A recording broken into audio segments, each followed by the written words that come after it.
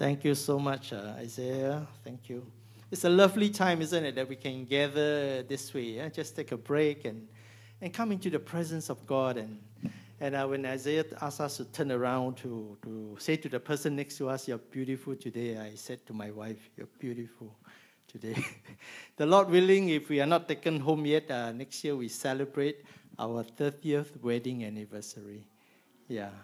And it's been an exciting journey, and praise God for the way He has led, us, and for every one of us whom we come before the Lord, whom we can look to Him, to praise Him, and to live out for whatever and wherever He has placed us to be.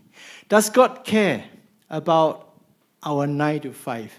It's a question that I asked, but in a different way, When I started work in the 1980s, it's always been my desire to make sense of the time that I spend at the workplace, because it just does not make sense that we worship God on Sunday and the rest of the days are not worshiping God at all, inverted comma. It just cannot be so. So I'd like to just share with us on the topic of the CEO. The CEO whom each one of us would look to before God to thank Him. How many of us are CEOs here? Don't put up your hand. But at the end of this session, I pray we walk out for wherever God has placed us, for whatever He has led us, that we know we are CEOs to the glory of God. This is a beautiful quote I came across in our daily bread. The world crowns success. God crowns faithfulness. Isn't it beautiful? That in all the world aspire to be, and all the world's acclaim that one can achieve, and how the world would just say, yes, that is successful. But yet in God's eyes, it is always faithfulness. And we don't have to go very far, but to look at our supreme example, Jesus Christ. Jesus, in the book of Revelations 1 verse 5, it says, Jesus, the faithful witness. Faithful witness, not the successful witness. And if we go through Moses, for example, Moses, my faithful servant. And that's how we look to God, to trust Him, and to allow Him to work in us. Please read with me these two beautiful passages from Scripture.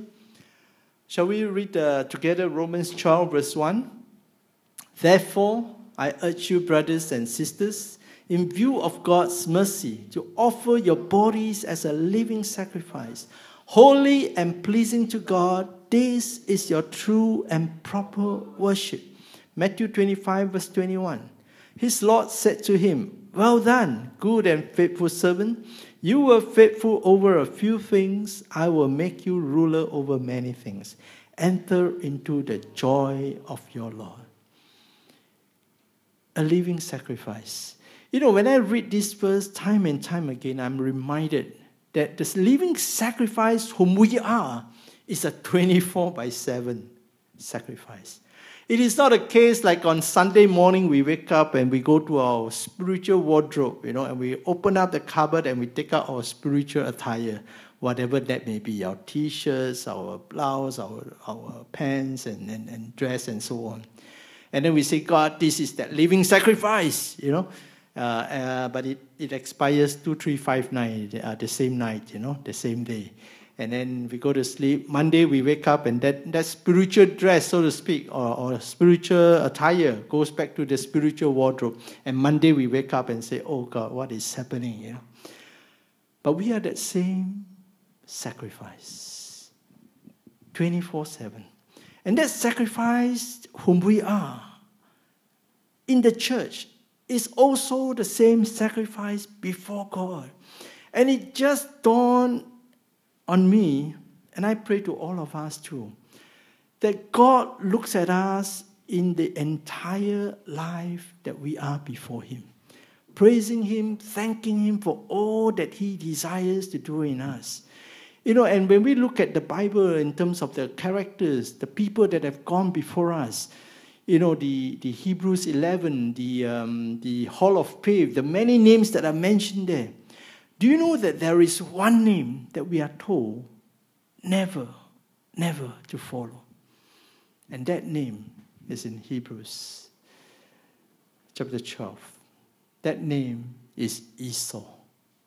Esau. We are told never to be like him. Why?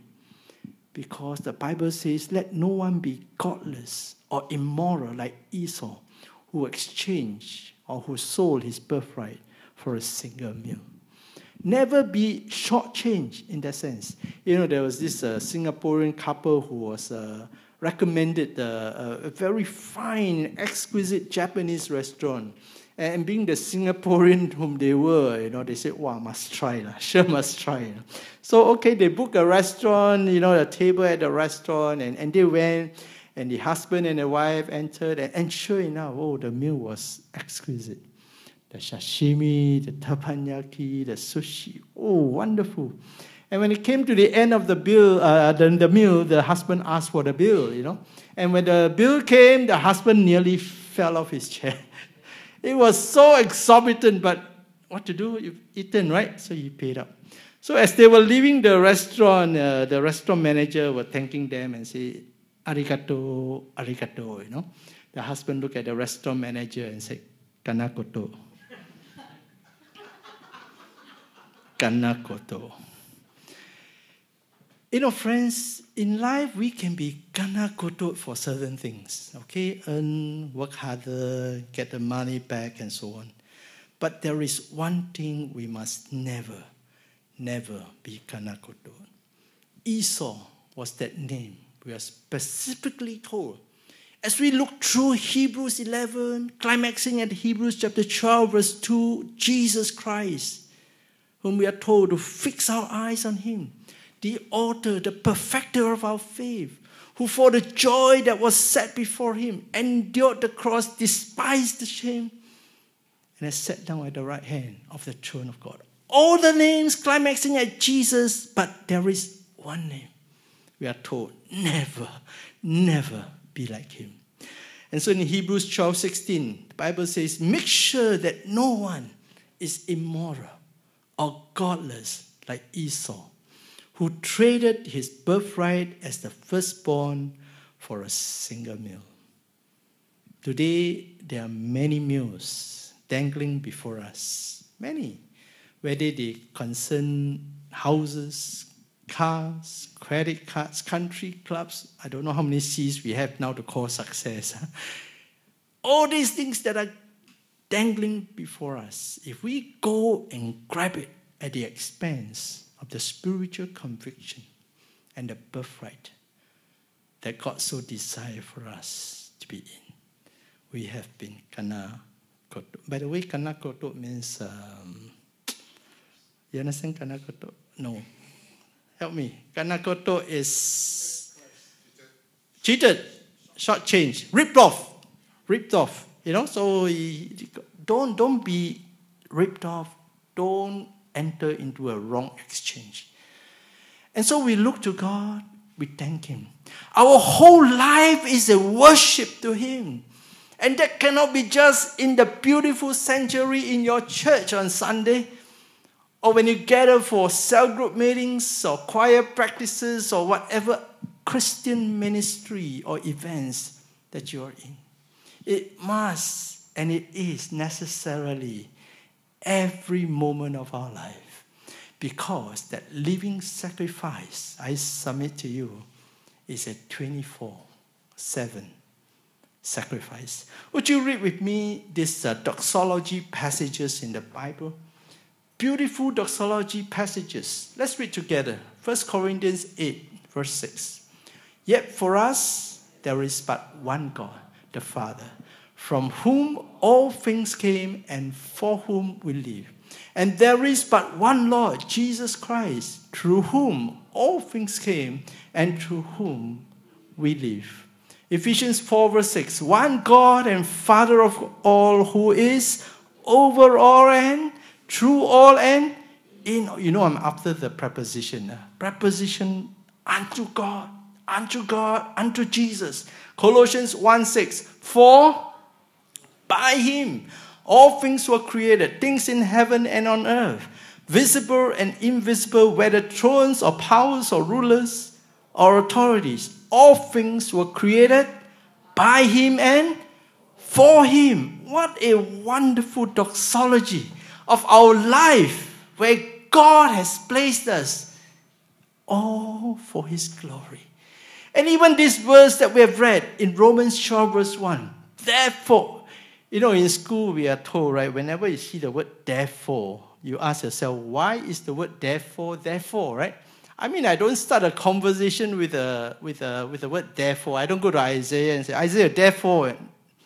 Isaiah will think I'm crazy, There's nothing preceding that, and you start. So when you say therefore, there is something before that, right? A equals to B, B equals to C, therefore A equals to C, something like that. And so when Paul says therefore, there must be something before that. And if we look from Romans 1 all the way to Romans 11:36, it is the whole presentation of the depravity of man and how God came. And through Jesus Christ, we have that reconciliation unto God, only in Jesus Christ. And so the verse prior to this, Romans 12 verse 1, is Romans 11:36. And it's a great, wonderful doxology to him who has it all. And that verse is, would you say it with me? For from him, Jesus Christ, and through him, and for him are all things. To him be the glory forever. Amen. Therefore, why? Why offer your bodies as a living sacrifice? Because of the doxology of our life. In all that we are, we give it to him. And so these three phrases, from him, through him, and for him, points us to worshiping him who deserves it all. And it's in this I'd like to share with us the CEO whom we are. Does God care about our 9 to 5? Well, if our whole life is the doxology to God, praise to him, that must necessarily include the time we spend at work and in the marketplace, in transacting and doing business, in our dealings with colleagues, business associate, customers, clients, and so on. And let it be that our whole life will be, to him be the glory forever. Amen. And so it is so precious, such wonderful, profound recognition of him who has called us for his glory. Paul writes in Ephesians 4 verse 1, I therefore, the prisoner of the Lord, beseech you to walk worthy of the calling with which you were called.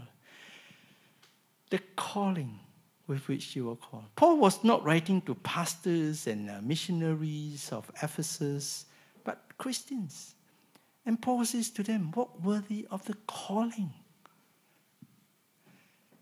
You see, our calling is from him. And we are first called to a person, then to a project or program, whatever that might be. We are first called to the master, then to his mission. Communion precedes commission. And so when we come to the Lord, I grew up in the 1970s, 80s, and 90s as a young Christian, and the emphasis of the church then was so much about going, Great Commission, go. I thank God for that, because it is in the going we recognize the Great Commission that is so urgent. You know what? When I read the Bible in Matthew 28, where the Great Commission is, I realized that before Jesus calls us to go, he first calls us to come. And that's in 11:28 of Matthew. Jesus calls us to come. Come to me, all you who are weary and heavy laden. I will give you rest. And in that communion with the Lord flows forth most spontaneously that commission to go into all the world. And so never get that order wrong. Many Christians go without having properly so-called come to Jesus.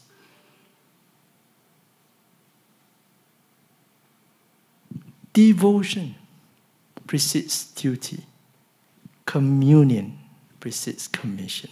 We don't get the order right, we can well end up a burnt-out Christian, because it is very dangerous for us to go without having come to Jesus, because we can end up going in our own strength, in our own agenda, we're still in our own ego, own priorities, own values. Oh, but when you and I come to Jesus in the response to Him, who invites us to come to me, all you who are weary and are heavy laden. When we come, we cannot but go, because it is in that wonderful, loving communion that we go forth, not by our own strength, not in our own agenda, not in our own values or priorities or whatever, but it is in the Lord, even as we go forth. And I pray this will help us to recognize that where God has placed us in the marketplace, each one of us, that we can look to Him and thank Him. Yes, indeed, God, for wherever you have placed me right now, and for whatever, God, you want me to do, let me appreciate that I am already the called by you, because we are first called to the Master, then to the mission. Sure, some will be called into church pastoral ministry, some to different nations as missionaries, but also some called to the marketplace as businessmen, as bankers, as doctors, as lawyers, as taxi drivers, as wherever God places each one of us. And so we don't have to sit down and wait for an identity other than the identity that we already have in Jesus Christ. We are the called, even as Paul says, I beseech you to walk worthy of the calling.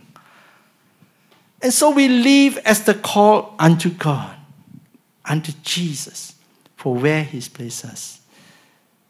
You know, the Lord impressed on my heart and spoke to us, in very specific ways, for me to go for some training, and that was in 1994.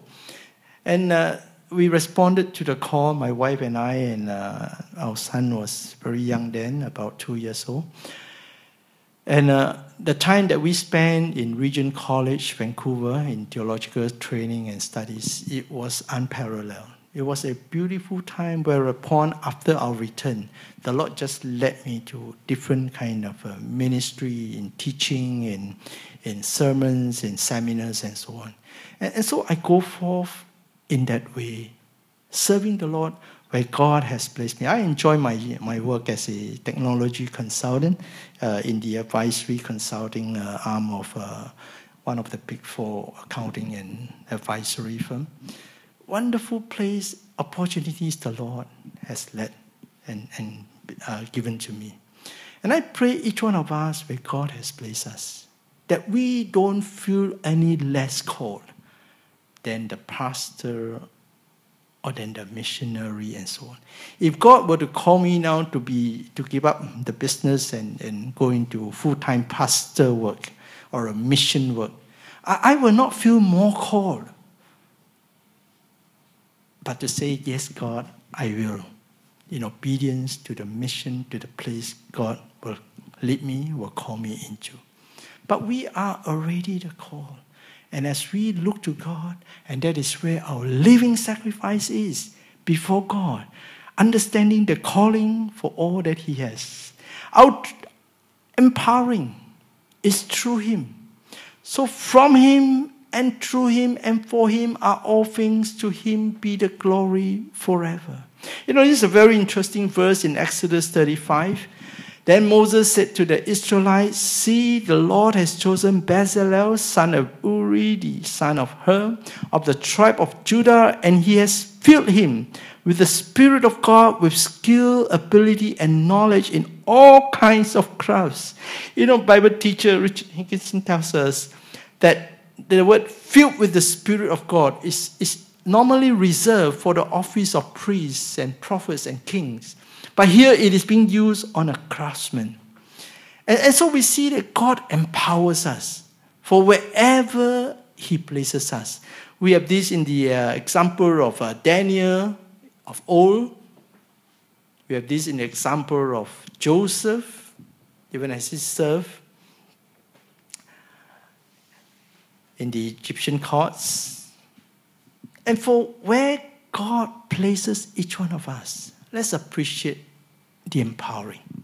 The empowering which is through him for his glory. And so even as we work, we can look at work differently. I share with you 3 ways you can look at work. Number 1, you can look at work as sustenance, right? Because all of us work to bring rice, char kway teow, bread, whatever to the table, you know? And that's biblical.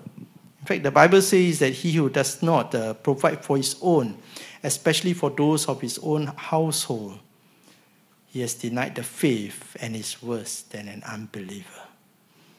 So work as sustenance, but that's not all work is. Work also as satisfaction. Satisfaction in the image of God whom we are created, even as God says of his creation, it is good.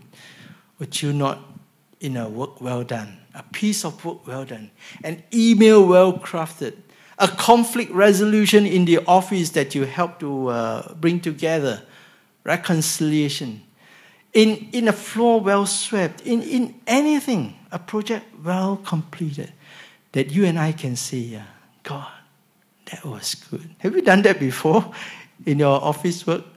Why not do it in the image of God whom we are created, even as we understand we do it through him that says, God, that is good. That is good. I've done it so many times in sensitive emails, dealing with customers, clients, colleagues, resolutions and so on. That we pray, God, lead me and grant me wisdom, ability to do so. That when it is done and through it, we can say, God, that was good. Eric Lindell, the 1924 Olympic 400-meter champion. His story is well told in the film Chariots of Fire. Eric Lindell says this. He says, I believe God made me for a purpose. He also made me fast. And when I run, I feel his pleasure. Would you say that in your work? On Monday, you wake up, as you go to work, and as you do your work in whatever professions, vocations you are in, that you say, as I work, I feel his pleasure. Why not? For all that God so called us as a living sacrifice, for all that he empowers us, let it be for his glory. So work as sustenance, work as satisfaction, and certainly also work as stewardship for what we are told to be in charge of. It's easy to see Adam and Eve's kind of profession, gardener, take care, everything so nice and green, Doctors, caring for those who needs medical help and so on. Lawyers, helping with the victims who have been, falsely accused and whatever. Bankers, helping people structure their financial, situation. And what about other aspects of vocation? Oh, that we can see them as stewardship. For where God places us, enables us to be a blessing to others. And so we look at this from calling, empowering, and certainly also our offering. All that we are, all that we do. Paul writes here in Colossians 3:22-24, Bond servants, obey in all things your masters, according to the flesh, not with eye service as man pleases, but in sincerity of heart, fearing God. And whatever you do, do it heartily as to the Lord and not to men, knowing that from the Lord you will receive the reward of the inheritance, for you serve the Lord Christ. Friends, issues of integrity, honesty, and ethics does not begin with you and your employer, or between you and your customers or clients. It begins first and foremost between you and your God.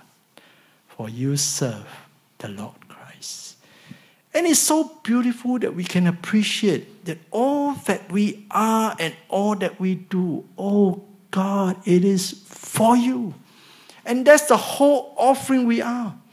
And that's precisely what it is when we are urged to present or to offer our bodies as a living sacrifice. And I submit to you that living sacrifice is the sacrifice, sweet-smelling aroma to God in your family and in your church, and also in the workplace, in the social areas for where God has led us. And so let it be that we can trust the Lord, to look to Him, to appreciate what He has done for us, that our life be that living sacrifice to Him. Does God care about our 9 to 5? Certainly, and more than that. Why? Because we are that living sacrifice to Him wherever we are. Certainly not just in church, but also outside the church. Certainly not on Sundays alone, but every moment of every day to the glory of God. You know, I thank God for how He has led.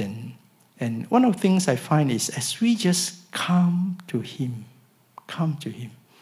never reverse the order. Come to me, all you who are weary, is the invitation to come. Don't worry about where God will lead us. Come to Him first. Answer that call.